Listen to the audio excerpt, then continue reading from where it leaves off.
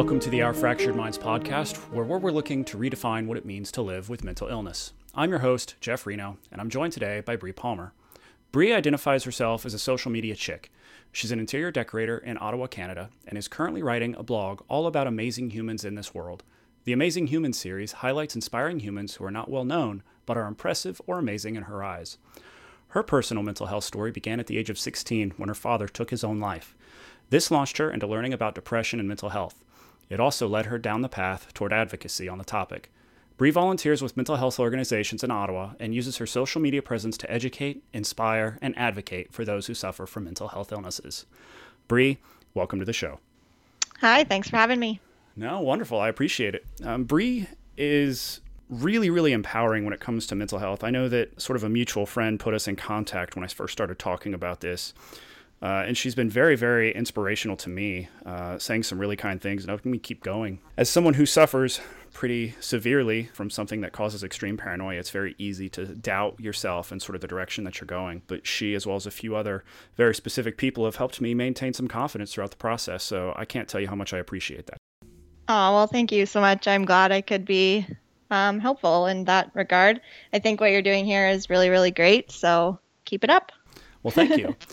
So I'd like to kind of just get right on into it. I know that you had a very life-changing experience when you were younger. I lost my father very unexpectedly when I was 18, different reasons, but sort of equally unexpectedly. So I think the first question I have for you is, how long after your life changed did you decide you wanted to become an advocate for this sort of topic?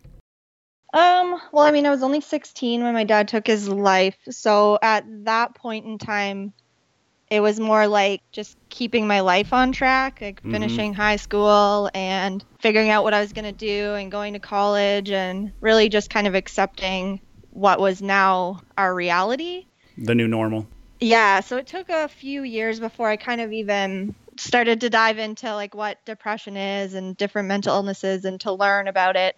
And then I would say after about 5 or 6 years is when I started to really get more involved in the advocacy part of it. And as social media grew, like that's where my advocacy grew as well, just with social media platforms and gaining more community members on my social media platforms. Like that's the advocacy just grew with that.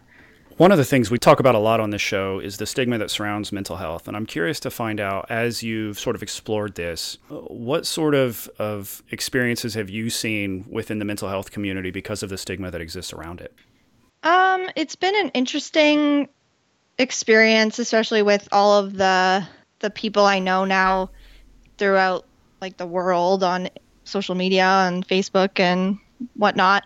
But at the beginning, there was a huge stigma, and I found it very difficult to find other people who had gone through similar situations or were suffering themselves. And over the past few years, I've noticed a huge growth in communities on Instagram and Facebook and even Snapchat where the stigma is less. It still exists, obviously. We still have a long way to go. But I'm finding that there's a lot more groups and a lot of people sharing their stories and reaching out to other people. And when you tell your story, like as I've told this story, I've had people like you and others come into my life who are suffering or have experienced similar things. And building those communities and noticing that the stigma is starting to deteriorate a little bit. It all takes a singular voice, right? I remember the very first person I can think of who came out and opened up and said that she was bipolar. And I like to consider her a friend. She might consider me an acquaintance, but either way, it was very powerful to me. I remember when she did that, I thought to myself, gosh, I wish I could be as strong as she was. And I wish I felt comfortable enough coming out. But I had this terrible fear inside of me that if people knew what I dealt with, it would impact not just my life, but the life of my family, right? Like, am I going to be able to get a job? If they find out what's going on, will they ever promote me? How's it going to impact my life in sort of those kinds of ways? Sure. Now that I've actually opened up and started talking about that, I have been refused life insurance. So it's already had quite a few impacts, and I don't know what the future will hold.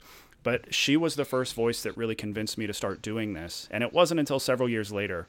I think the final tipping point for me was when Robin Williams tragically took his own life.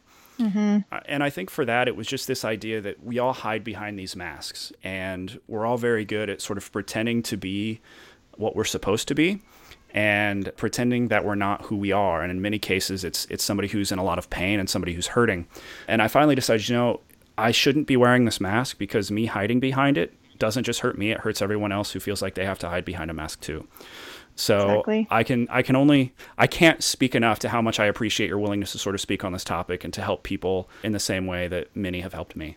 Yeah, that's where I come from. Like, I don't suffer myself. I would say I have a little bit of anxiety, but it's nothing to write home about. So, but like I say, as I've told my story, so many people have come to me and they said that they've been afraid, but they've talked to friends or family and they're doing better. And experiences like that keep me going. And even though it's hard to talk about, I just continue to, because I'm hoping my voice will help people. Well, as somebody who has attempted to take his own life on a number of occasions, I can specifically say that when you're in a period or in a point of your life where you feel this way, you legitimately think the whole world will be better off without you. And yes, you know that people love you and people care about you, but you legitimately think that in loving them, they have to be without you. And one of the things that I'm hoping to do here is to just sort of help people understand that the things that people like me feel, we don't feel that in any way necessarily because of you. We feel it because of something that we deal with inside. Now, there are external factors that can occur and that can impact a bunch of different things, but just being there for someone, just helping them know can make a tremendous impact, but it doesn't always solve the problem. It's such a huge problem. And it's just opening up about it, talking to people, being there and letting them know that it's sort of a part of it, and recognizing it is the hardest thing, because like I said, I think that people who suffer are the best actors and actresses out there, because we have spent our whole lives pretending to be something we're not. Yep, that's exactly it. Well, I 100% believe that my dad felt that he was doing us all a favor, that by leaving the world, he was, like what you just said, that we'd all be better off. That's a terrifying thought, and for anyone to feel that way and to think that their family would be better off without them is that kind of thing that I want to put out into the universe, that there are people that care about you guys and care about you and will totally miss you. So hopefully telling from the other side of the coin that, like, I'm here for you no matter what, that's my goal. So you dug in and said you started doing a lot of research. What were some of the things that surprised you that you were learning as you went through that process? Well, I'm still learning. I feel the world of mental illness and mental health is huge, and we do not know even 1% enough information about the brain. So I just found so many interesting factors about, like, medications and different, I don't even know. I'm not smart enough to talk on this topic really, but there was just a ton of information, and everything I found was pretty surprising, to be honest. Of the things that you found, what personally was one thing that you wish people knew about mental health that most often goes overlooked? Possibly I think the biggest issue that more people need to realize about themselves and about maybe their doctors is that their family health doctor doesn't know enough other than to just, like, prescribe a drug and hope for the best. So I think, and this is coming from an outsider's perspective, that you need to do a little bit more research into yourself and try different things before you just settle with the one thing that your doctor is hoping will work. And so trying. I'm legitimately doing a dance over here, because that is the greatest answer I could have ever hoped for.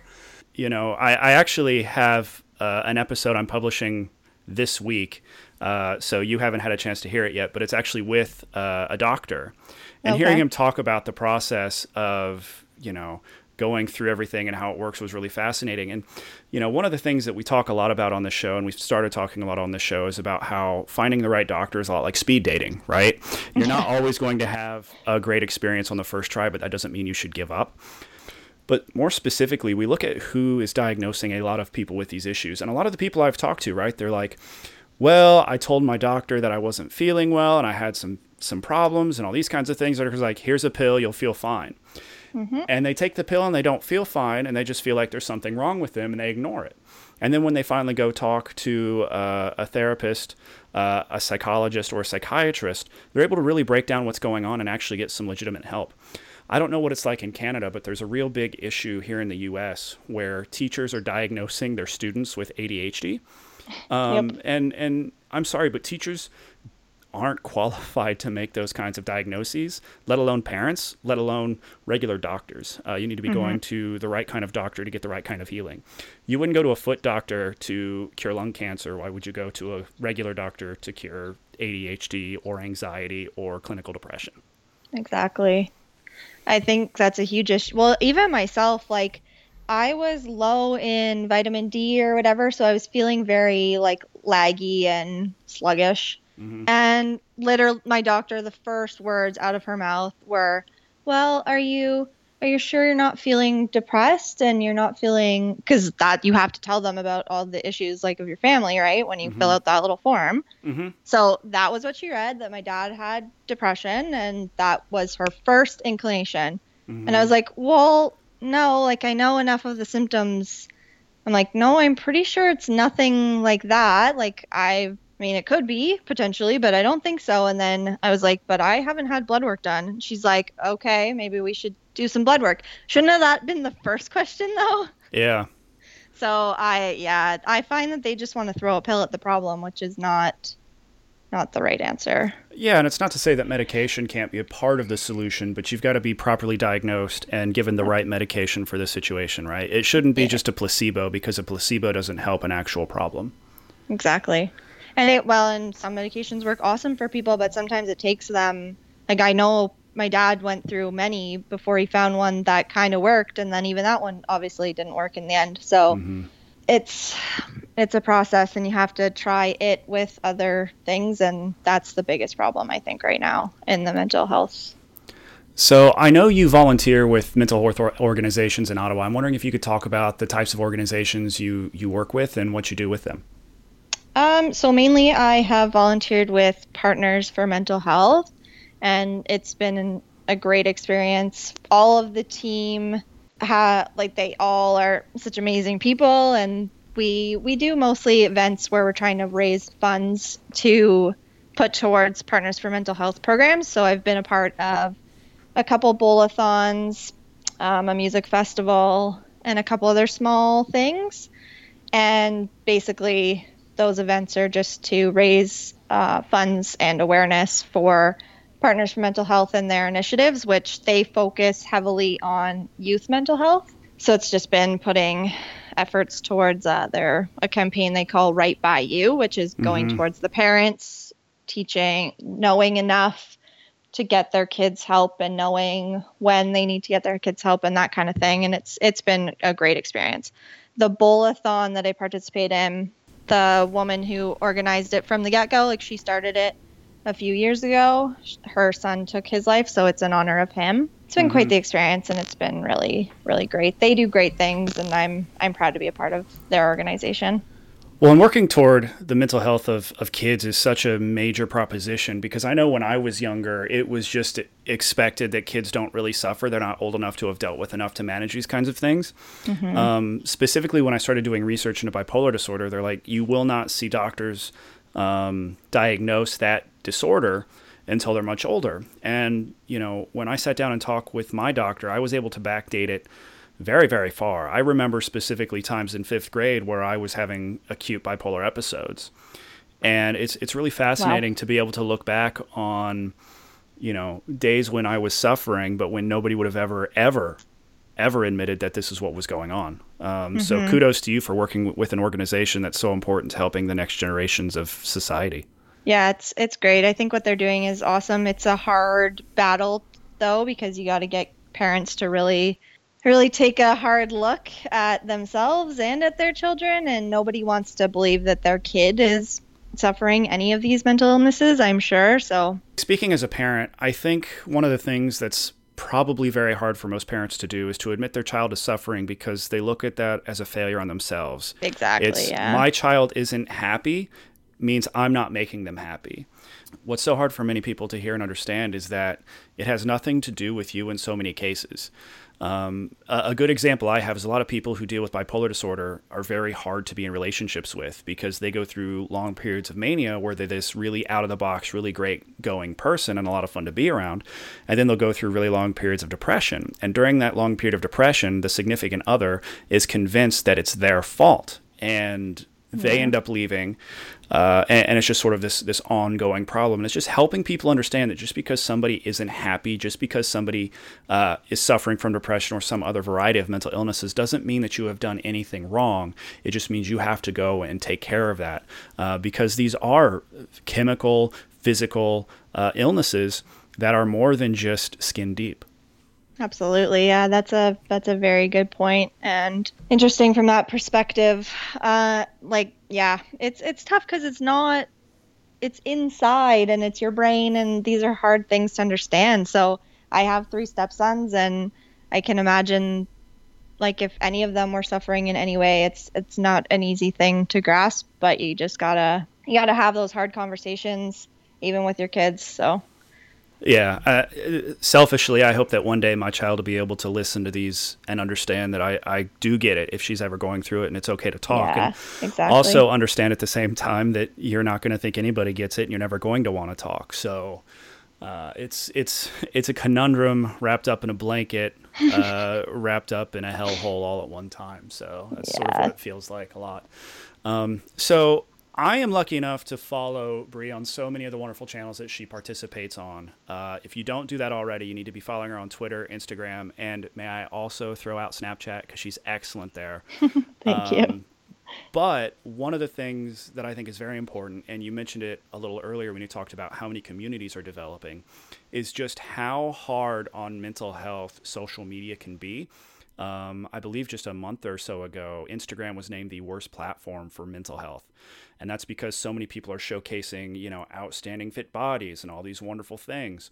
And we live in a society now where we're more aware of what other people have, which I believe leads us to reach more for what's out of reach.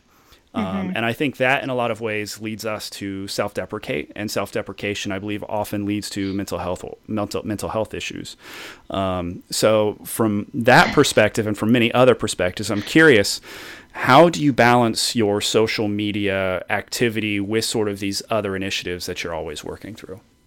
Yeah, it's interesting that you say that. I read that article about Instagram and they're definitely not wrong. I think it's positioning yourself within communities on social media that are at the same level as you are. Like I put myself in communities of people who are striving for the same goals as I am or are suffering from mental illnesses, for example, or advocating for mental illnesses or positive people. Like the groups that I put myself in have kept me from going crazy because I see all that. I see it but I put that on the back burner of all that perfection and all that, and I just focus on my communities of people who lift me up rather than push me down. And I think that's the key, is to position yourself where you're ignoring anything that's not serving you, if that makes sense. No, it totally does. And I think that's the hardest thing, right, is to recognize what's healthy and what's not. Because I think there's something to be said to have aspirations, but I think there's something to also be said to be willfully accepting of what we have and being very satisfied with it. Especially here in this country, it's very rare when a person in this country actually has less than people who are suffering in so many of the third world countries out there. That doesn't mean life is easy by any means for so many people in this country. It's such a hard life. And I can only speak for the U.S. Unfortunately, I can't speak for Canada. But we have so many issues, and so many of them are going unhelped, whether it's from a number of issues related to education, poverty, et cetera. And I'm getting way more political here than I wanted. So let me just bring this back to say, mental health is an issue, and we've got to really do a good job starting at the top and helping people take care of it, because if we can do that, then it sort of removes this big barrier away from people, attaining what they're aspirational about. It becomes more about doing the work and getting there. Let me put this in one of my favorite comic book terms. It requires will to succeed, because hope will always let you down if you don't have the will to make it happen. And I think we look at social media and it just becomes about hopes and dreams, and we forget about the work that it takes to sort of reach those destinations we're hoping to get to. Yeah, that's a very good point. I think it's limiting your time too. Like I spend an excessive amount of time on social media, but I love what I'm doing when I'm on there, so it isn't affecting me in the way that it definitely could. It's just you have to balance. It's just like work-life balance. You have to put a balance in there as well and focus on what you have and be grateful for yourself and your family, and try to live life outside of the screen once in a while. And it's really just balance. But yeah, you're right. We have to start at the top, and there's a lot of issues here in Canada as well, and mental health is definitely one of those things that we need to work on still. And Canada's not alone, obviously. So, one of the things you talked about earlier, and we're going way back here, so I apologize for sort of detouring all the way back to the beginning, but you talked about how you just got in and you started doing research. And I'm wondering where you went to sort of find your way and to learn about all of this, and how you ultimately got to the point where you started working with these organizations. Where did you go to learn more, and how did that propel you sort of into what you're doing now? Yeah, it was definitely a rabbit hole. Once you get started, you kind of get lost in there. I probably just Googled the terms like what is depression and what is suicide and why does this happen, and honestly, that's it. I just Googled them. I went to reputable sites from doctors and organizations like Partners for Mental Health and read stories and found people and read their stories. And there is a plethora of information out there. I think it's reading other people's stories that are the most beneficial, from people like you and people like myself who tell their real story. Mm-hmm. Those are the stories that are super beneficial to learning more and feeling like you're not alone. So Google is a really great place to go to learn more, but can also be a very damaging place, similar to Instagram. I read a story not long ago, and I don't feel like I'm going to do this story justice, but it was a couple whose child had committed suicide. And she really wanted to sort of do what we're doing and drive awareness. And she had a very large knowledge base in terms of like SEO and PPC, which is search engine optimization, and Google AdWords. Oh, so what she did was she actually built a website around terms that people were searching for. And she found that people were actually searching for, how do I hang myself? So she created an entire website of love and compassion around how do I hang myself. And she got this really great letter from a man who had been to that site after being convinced that it was his time. And she shared his story and she shared her own. And it was just very heart-wrenching to think about what's out there from a positive standpoint, but what's also out there from an innate negative standpoint. And just really understanding how we can sort of filter the messaging to get the right impact on the right people at the right times. Yeah, wow. I don't even think I would think about that. Or yeah, that's crazy. Well, good for her. That's powerful. Wow. Yeah, and I don't mean to sort of take it that direction, but it just sort of reminded me when you're talking about going to Google. It's such a great tool. And we actually have links on our About Us page if anyone out there is feeling worthless or suicidal, because there are tons of resources and people you can go and talk to. Mm-hmm. And don't get down. If you have a hard time finding a doctor, and don't give up. There is help out there. In an episode recently where I talked to Ted Bauer, he talked about a story in which a couple of powerful people in Virginia, their child was unable to find help in a quick enough manner, and he ended up taking his own life, which is another tragic story about how people cannot find help. And I just implore you to know that there is help available out there, even if sometimes it's hard to find. I guarantee you there are people out there who care about you. And I can assure you that the world would not be a better place without you. Yeah. Partners for Mental Health has a great list of resources if you're in Canada as well. So that's an option. Don't give up. Just keep fighting. That's all we can do. So one of the big questions I always ask at the end of this, Bree, and I think it's sort of the whole point of the entire show, is that the news media likes to believe that we are defined by the illnesses we suffer from. And I know that you are an advocate on the point of it, but I'd still like to hear your response to this question. And that is, how is it that you would define yourself? Yeah, I like this question a lot. I would define myself obviously as an advocate, but I would also define myself as a person with a big heart.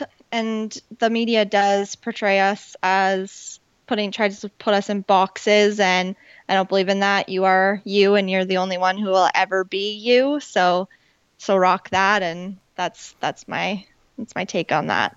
No, I appreciate it. So what are all the wonderful places where people can come and find more information out about you and all the wonderful things you're working on? You can find me on social media pretty much everywhere as Bree Palm, Palm, Bree with 2 E's. Or if you go to breepalmer.com, all of my links are there. Anything that we should know about the organizations you're working with as well? You mentioned one of them earlier. Yeah, follow Partners for Mental Health everywhere. They're awesome. Like I said, I'm super proud to be a part of their initiative. So if you need more information or you want to just follow them to keep up on what they're up to, then you can find them at partnersformentalhealth.com, I believe is the website.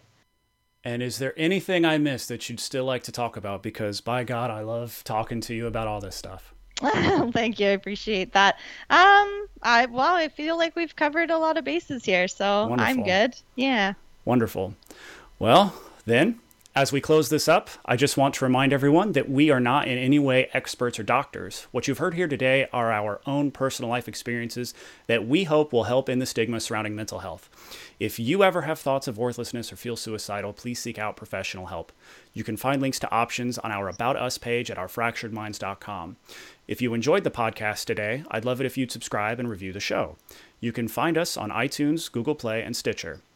Bree, I can't tell you how much I appreciate you coming on the show today, sharing your work, being an advocate for change, an advocate for everything that we're doing. And, all I want to say is this. You may feel alone, you may feel worthless, but you're not. And the world is a better place with you in it. Thank you, and talk to you next time.